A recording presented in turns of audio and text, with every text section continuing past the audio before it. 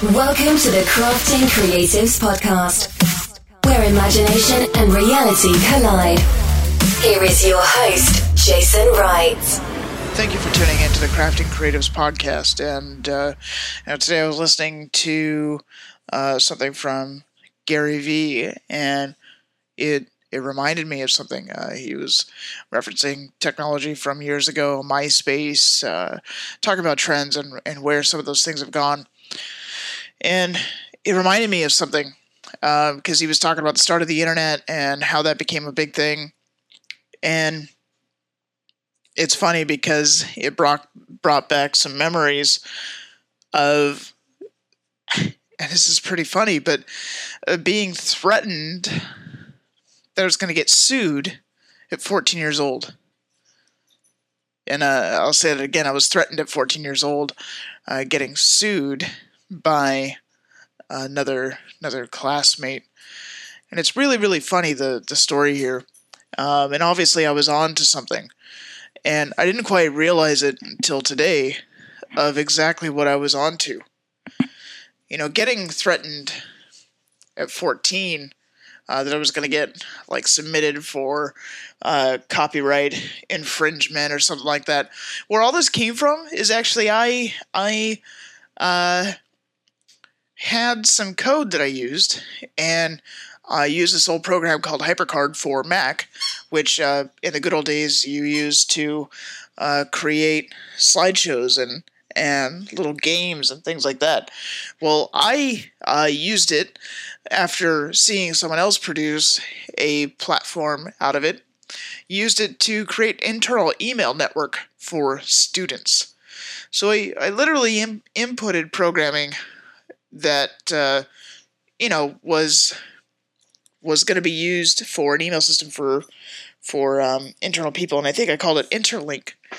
And it's funny because reflecting on this, I totally took some code from somebody else. I did.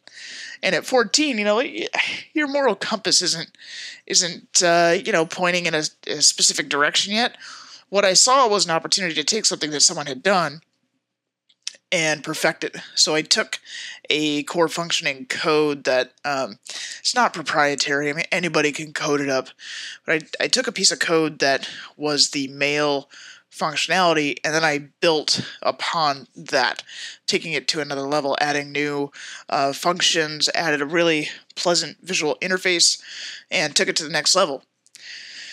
From that, I mean, we could have all kinds of email exchanges. I had inboxes and write a new email, send an email, all this stuff, and it was pretty crazy. And people started using it. Then the system administrator got a hold of it and shut down everything. I don't remember exactly how they did it, but I think they turned off HyperCard or revoked access to certain functions, which is pretty funny. I mean, back in that day, you were able to hack things. I mean, do you remember hacking? Hacking in and accessing files and folders and documents, and no one had a clue then. Hacking was not even a thing. It was just being understood as something people could do. Get into your account and do stuff. Really, really, really crazy. The kinds of things that you could do through HyperCard to backdoor system network and view teacher files, student files. We would do that to access other people's HyperCard games, and people were creating some elaborate stuff, some original Doom style things, where you're dungeon crawling and picking a direction and clicking an arrow, and they're designed and built out. And back then it was revolutionary stuff. Anyway, just thought it was funny to think back. Moral of the story is that maybe not the best to take someone's code, right? Obviously, I wouldn't do that today. I'm not a 14-year-old in middle school.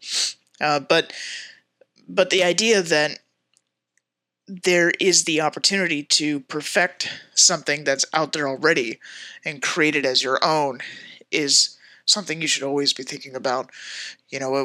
What's being done right now, or something that someone had done really well, could maybe be done great or done better or taken to the next level that's going to set you apart from the other people, take you to a position where you become an authority on subject matter or your creative expertise, that sort of thing. So don't get sued, okay, by going and taking people's shit, but understand that some really great ideas come out of using other people's work as a template and a place to start. I mean, look at any design work these days usually starts with some sort of inspiration. And that can come in the shape of architecture for buildings, right? Maybe you got to create a logo and you're going to use a cityscape. Well, someone designed that cityscape. Someone designed a building. So we're using inspiration of different objects and shapes and sizes and things all the time. Anyway, if you like this podcast, please share it, like it. I would really appreciate it. And thank you for listening.